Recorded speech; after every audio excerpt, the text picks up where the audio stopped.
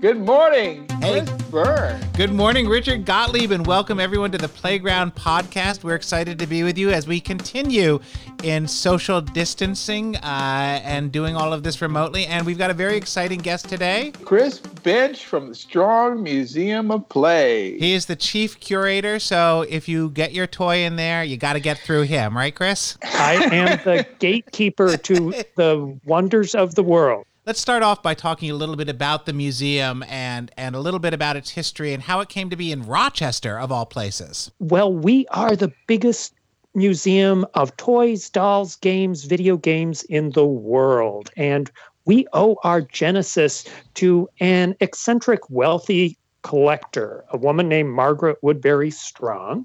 And if you can arrange to be the only child of wealthy parents, that is a really good course of action. I recommend it highly. It's not one that I managed to take. Margaret's parents were in businesses that it was great to be getting out of at the start of the 20th century. Her mother's family was in flour milling. Her father's family was in buggy whip manufacture. Get out of here. Wait on a minute, the downhill trajectory. Hold on. Wait, you just hit Richard's sweet spot. Go ahead, Richard. But I've always wondered what the uh-oh moment was for the buggy whip industry. And I'm actually talking to someone who may have that answer. When did they realize that it was all over? I think it was early in the 19aughts when John Woodbury sold his rights in their factory, and they put all their cards and all their dough on investment in a new little Rochester firm called Eastman Kodak. Wow. I do wonder who that poor man was that bought the buggy whip.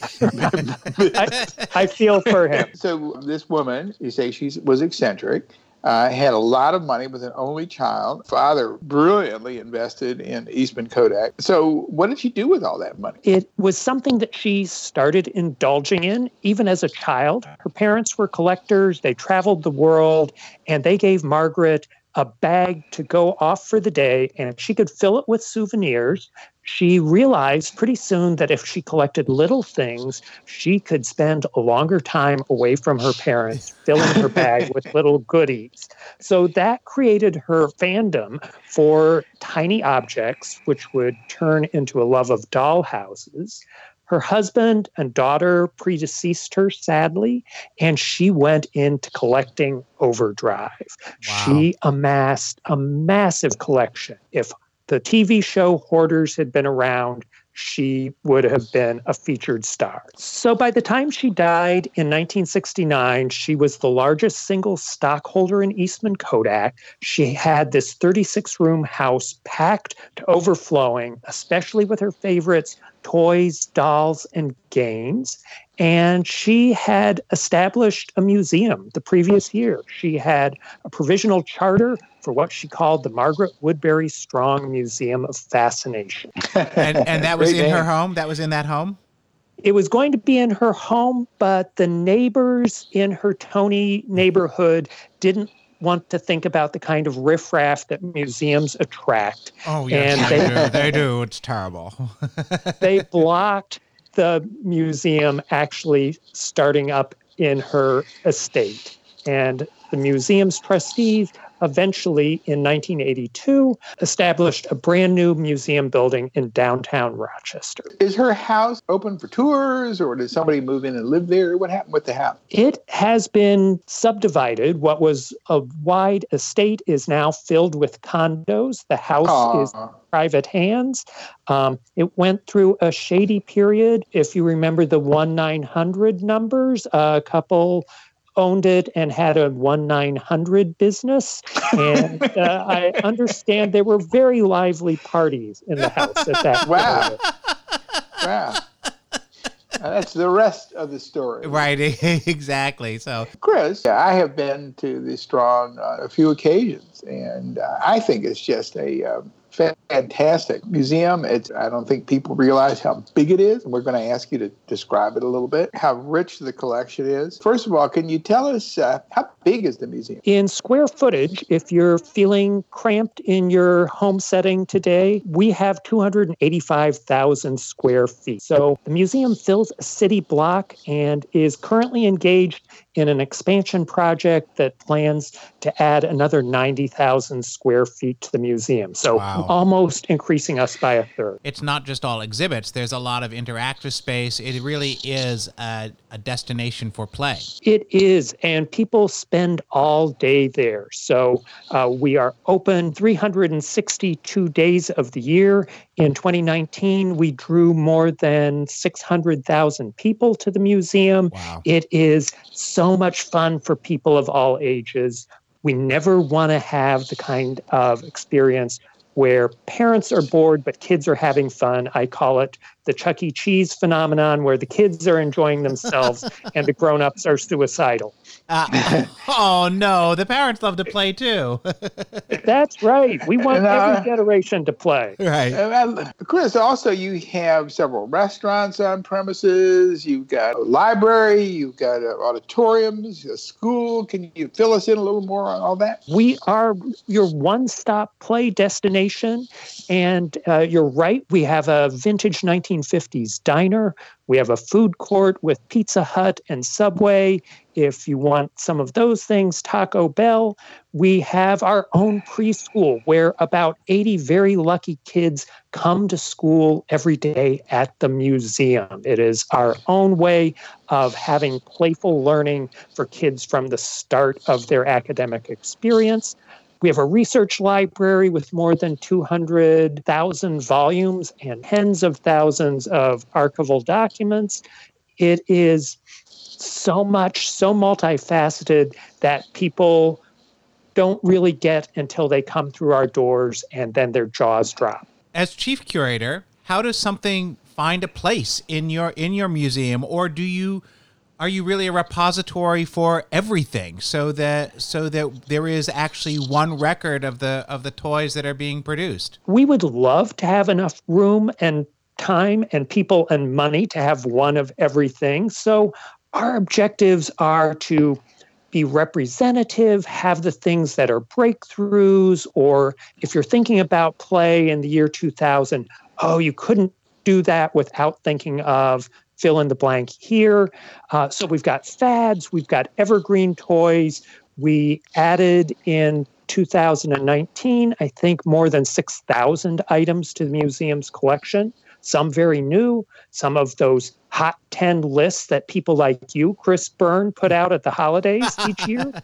We grab those because that will characterize people's memory of that holiday season. Right. The things that they got or the things that they longed for and didn't get. But we also want the bloopers. We had a couple years ago a display that we called What Were They Thinking? About really bad toys. Misnamed, misconceived. We were afraid that the toy industry would be cranky about that, but they got as much of a kick out of it as we did putting it together. And we want everything in between. But frankly, we don't have enough space. We don't have enough money. We don't have enough personnel to do that. Right. So we really want representatives. And one of the shorthand ways that we capture what is out there in the world of toys is a massive collection of more than 30,000 toy trade catalogs. So things that went out from manufacturers to retailers, especially when there were more than 4 or 5 big retailers. And we've got a scope of that from the 1870s right down to the present to digital catalogs. That lets us, in a really space-efficient way, show what the scope of what's out there has been over the years. Is any of this digitized so that, let's say, toy designers, et cetera, or toy company owners or whatever wanted to do research? Is there any way to access this information without going to Rochester? There is. Right now, the easiest way to do that is through Google Arts and Culture. If you put the search words Strong National Museum of Play into Google Arts and Culture, you can go directly to our front page that shows you more than 70,000 items from the Strong Museum's collection. You can also work through the catalogs of our research library. From our website, museumofplay.org, you can find every book, magazine, archival document that is in the Strong Museum's research holdings. So there are ways that you can search objects. There are ways that you can search printed and other resources and find what might catch your fancy.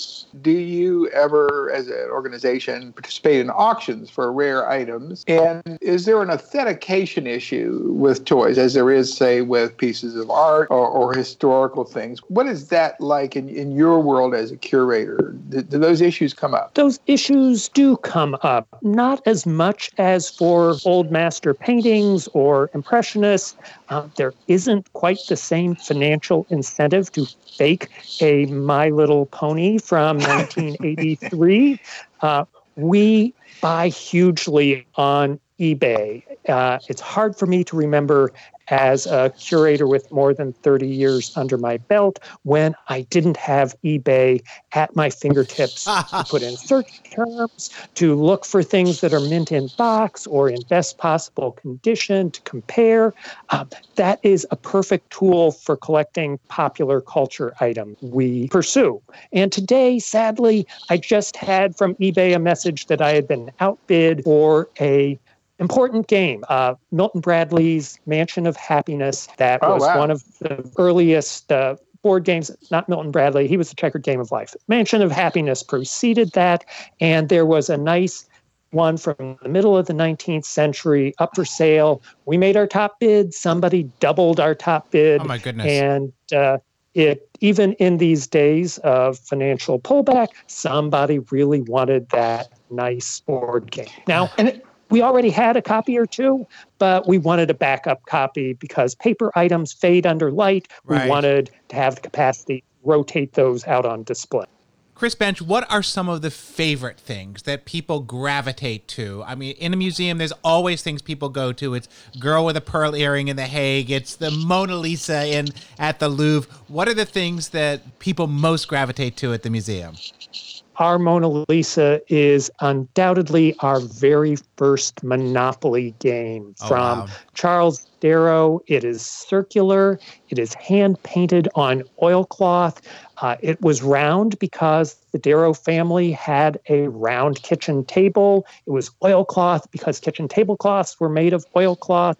And that's what Charles Darrow used to produce the very first Monopoly board. The cards are hand-typed.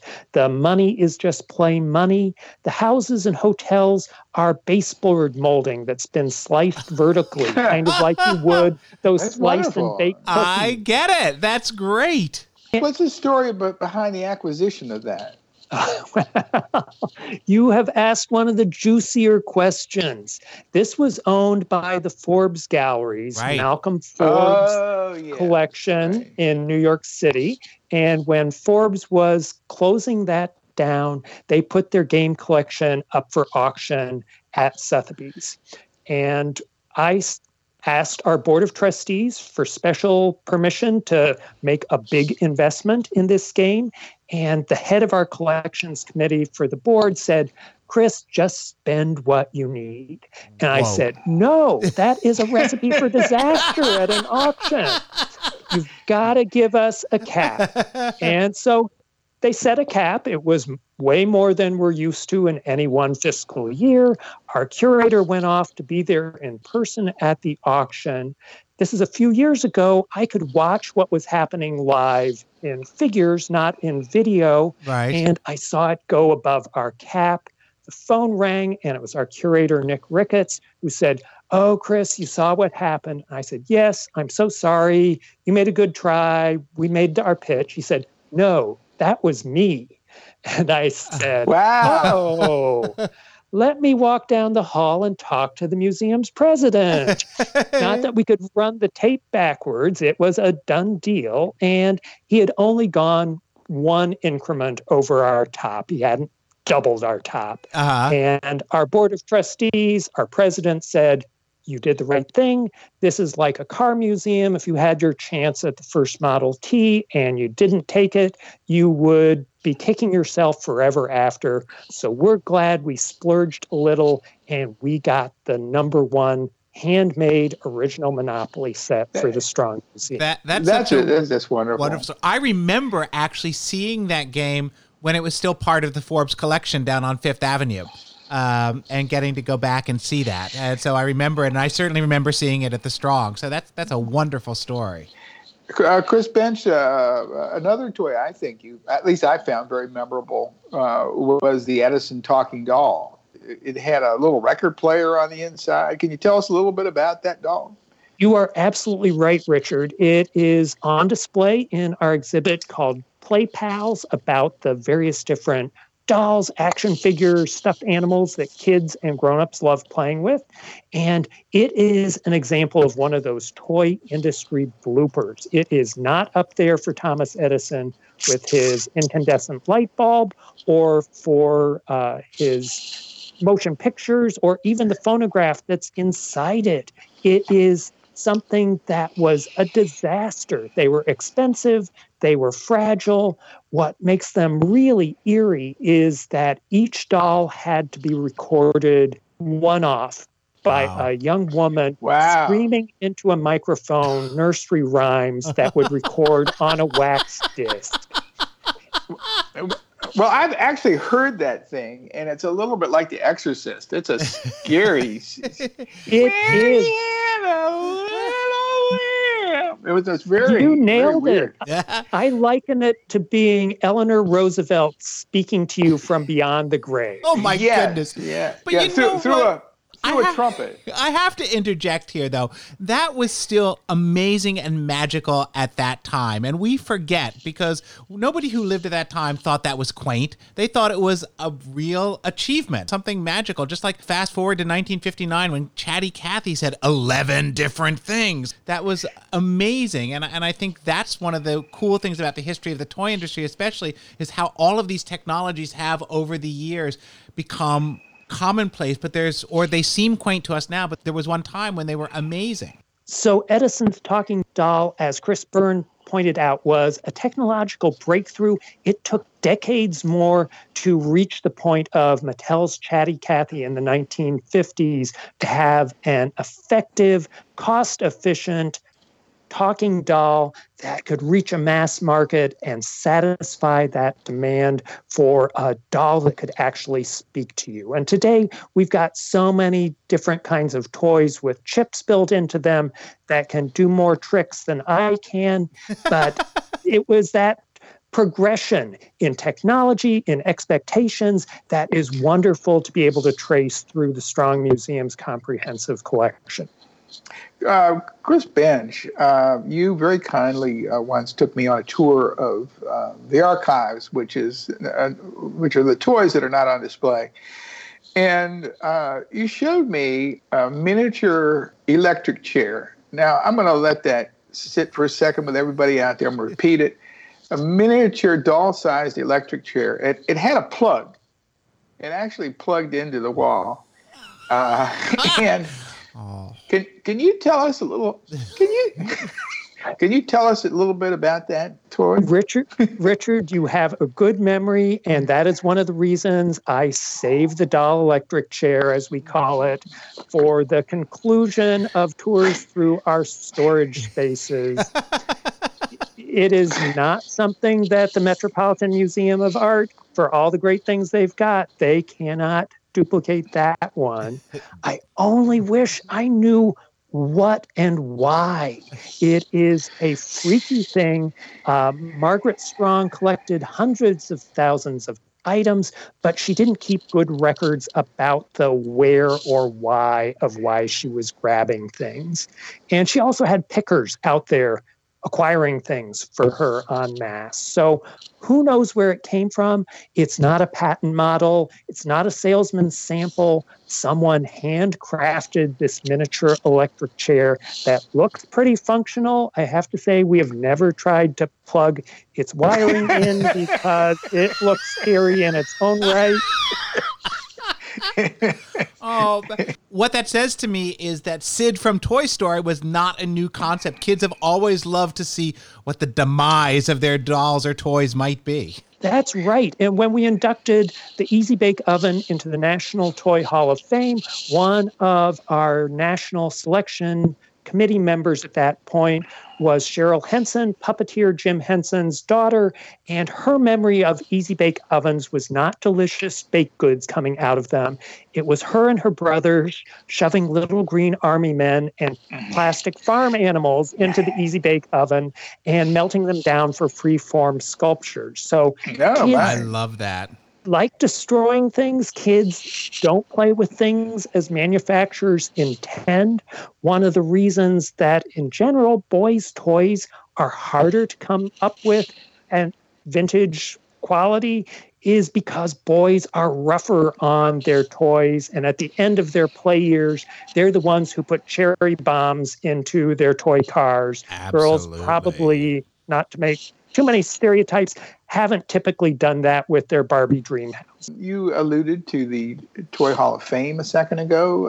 The Strong is home to the Toy Hall of Fame. It is home to the Toy Industry Hall of Fame.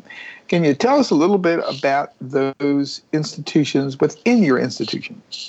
Back in 1998, a little museum in Salem, Oregon, founded the National Toy Hall of Fame, and we were so peeved with them that they beat us to the punch on recognizing classic toys. But we got our revenge 4 years later when they were inundated by people demanding that Raggedy Ann get into the National Toy Hall of Fame. Oh, please. They had petitions. Their phone lines were tied up with people saying Raggedy Ann should be in the Hall of Fame. They had picketers dressed as Raggedy Ann out in front of the museum. And by the time they inducted the toys that year, and I can reassure you that lobbying sometimes works, Raggedy got in. They were exhausted. And our president ran into their president at a museum conference. Our president said to her, "You know, we've always envied you your Hall of Fame." And she said, "For the right price, it could be yours." Wow. So the Strong Museum acquired the brand, the intellectual property, to the National Toy Hall of Fame. And in 2002, we brought it across the continent to Rochester. We have been inducting toys every November since then. It is a way to celebrate the evergreen toys, the ones that are timeless, the ones that generation after generation turn to with fondness.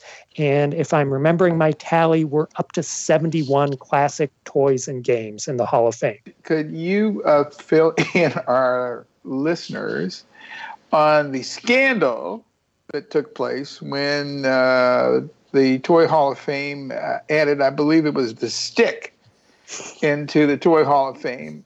Can you fill our listeners in a little bit about that little imbroglio? Sure. Cast your minds back to 2007. In 2005, the National Toy Hall of Fame had inducted the cardboard box into the Hall of Fame. And that year, going to Toy Fair, I was sure that we were going to be pilloried or burnt in effigy with cardboard boxes by all these people who dedicate their lives and livelihoods to selling toys. But they loved the cardboard box. They reminisced with us about, oh, I remember when we got that refrigerator, the cardboard box became a spaceship or a castle or a little house on the prairie. And 2 years later, we said, you know, we're going to do that again. We're going to induct the stick into the National Toy Hall of Fame. And I personally took heat from Stephen Colbert, who said, and I'm nearly quoting that Mr. Bensch has ruined the toy business this holiday season because grown-ups are going out in the backyard and picking up sticks for their favorite children and not going to Toys R Us and buying toys. On the principle that almost any publicity is good publicity, our PR people wrote to Stephen Colbert, challenged him to have me on the show to have a stick duel. He was not man enough to take me up on that challenge. So he has sunk in my estimation. He knows how much of a threat I would be in my 114 pounds soaking wet status, but he could not take me up on that.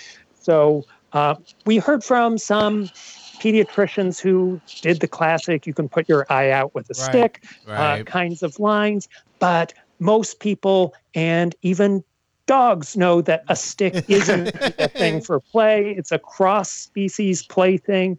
And we are proud that the stick, the cardboard box, and the blanket are all non-traditional toys in the National Toy Hall of Fame.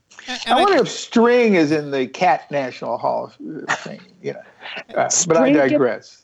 String gets nominated as Cat's Cradle and Kite String and all sorts of other things. Chris Bensch, what we're really talking about is the totality of a child's play experience. And I talk a lot about all the different types of play that kids need because it's really a balanced diet of play, just like we have a balanced diet of nutrition. I think that's so important right now. And a blanket, I mean, my brothers and I, a blanket could provide an afternoon of excitement as we built a fort in the living room, and certainly we beat each other with sticks. That was our job. All of that great stuff. I mean, and we still had plenty of plastic to play with as well. You're right. And some of those non-traditional kinds of play are so hard for us as a museum to capture. Nobody puts their childhood blanket on eBay for me to acquire. So I'm thrilled when grown-ups share pictures of blanket forts. We just this week launched a Play Stories project on the Strong Museum's website, asking people, especially in this era of playing at home and working with found things in your house or home, what are you playing with? Share that, whether that's a video, whether that's photos, whether that's a written story. That is something that's going to be impossible for us to find in the future, and it is perfect to capture now, both for the history of play and for the inspiration of other people out there who are confronting these same challenges. Is there a holy grail out there? Is there some toy that you are still searching for, that you are hoping to get, that you have yet to find? The ones that our marketing people wish we could find are those famous people's toys. So if we could find Elvis Presley's childhood toy guitar, or Martha Stewart's miniature saucepan, or you name it, the thing that really capsulizes someone's ultimate fame and career, that would be a dream as far as both the history of play and the promotability of here's something, the sort of piece of the true cross that you've got to see at the Strong Museum. That's great. And one of the things I always think is so interesting is how the toy industry has always reflected the culture at large. And I'm just wondering, when people go through the Strong Museum, what's the response to things that seem so antique? And is there a wow factor? And is there, I never thought of that? And what do people come out of the museum saying that they might never have thought of before? I was just working with a curator at a toy and doll museum in Kansas City, Missouri. She is working on an exhibit about STEM learning, that science, technology, math kinds of processes, and how that worked for girls across the last century. And you may be surprised that where in the 1970s, Lego put out bricks that were pink and pastel for girls, in the 1920s and 30s, there were an astonishing number of construction toys with both girls and boys assembling things on the box cover. So we have varied in how we've had gender preconceptions, how marketers and manufacturers have appealed to parents who are often, especially before the era of expanding allowances been the ones who are buying toys. And so there are various different gradations and ups and downs of those kinds of stereotypes and expectations. One of the classic bloopers in our collection is when Lionel Toy Trains. Their slogan in the 1950s was, makes a man feel like a boy and a boy feel like a man. They recognized they were missing 50% of the market. Right. So in 1957, they brought out what they called the Lady Lionel train. It was a pink locomotive with a baby blue coal car, and it went over about as well as that Detroit product from 1957, the Edsel. And it was a total disaster. If girls wanted a toy train, they wanted a toy train that looked like a real train, not like this fakey pastel thing. And there are stories, I don't have proof of them, that toy shop owners took these pastel trains into the back room and hit it with black spray paint because they were exactly the same molds. They were just a different color, and resold them as regular Lionel trains. We think right now that we're so new and we're so progressive, but really these are issues that have been going on, especially when it comes to gender and what's appropriate for gender. They've been going on for the last century or more. Yes, and that's one of the sort of big patterns that we as historians of play look at across our collection, and it's the dueling patterns of change and continuity, and what is changing, what is morphing, is it materials, is it expectations? And then the other part is that play stays the same in lots of ways. Yeah, I agree. One of our analogies is that the Sims video game is essentially playing Dollhouse in a digital format. It's the same kind of play, it's just different tools for it. I would say child development has really remained unchanged. The props, however, have changed to reflect the culture at large. So, Chris Bensch, this has been amazing. If people want to connect with you, tell us where they can go. Remind us again where they can see the stuff online. You can go to our website, museumofplay.org. You can go to Google Arts and Culture and put the search term in Strong National Museum of Play. You'll see more than 70,000 items from the museum's collection there. It's never too soon to nominate toys for this year's National Toy Hall of Fame. You can do that at toyhalloffame.org. And this is better than democracy. You can nominate your favorite toy over and over again. I still remember the year when we saw a sudden spike in nominations for the toy Barrel of Monkeys that turned out to all come from a single internet provider, and it was the daughter of the man who had invented Barrel of Monkeys who was trying to get her father's toy in. She gets points for being the most loyal child. Chris Bensch, Chief Curator of the Strong Museum in Rochester. And by the way, get to Rochester and see this amazing place. Thank you for joining us. Richard, always great to chat with you. It was great. This is the Playground Podcast, and we'll look forward to seeing you next time.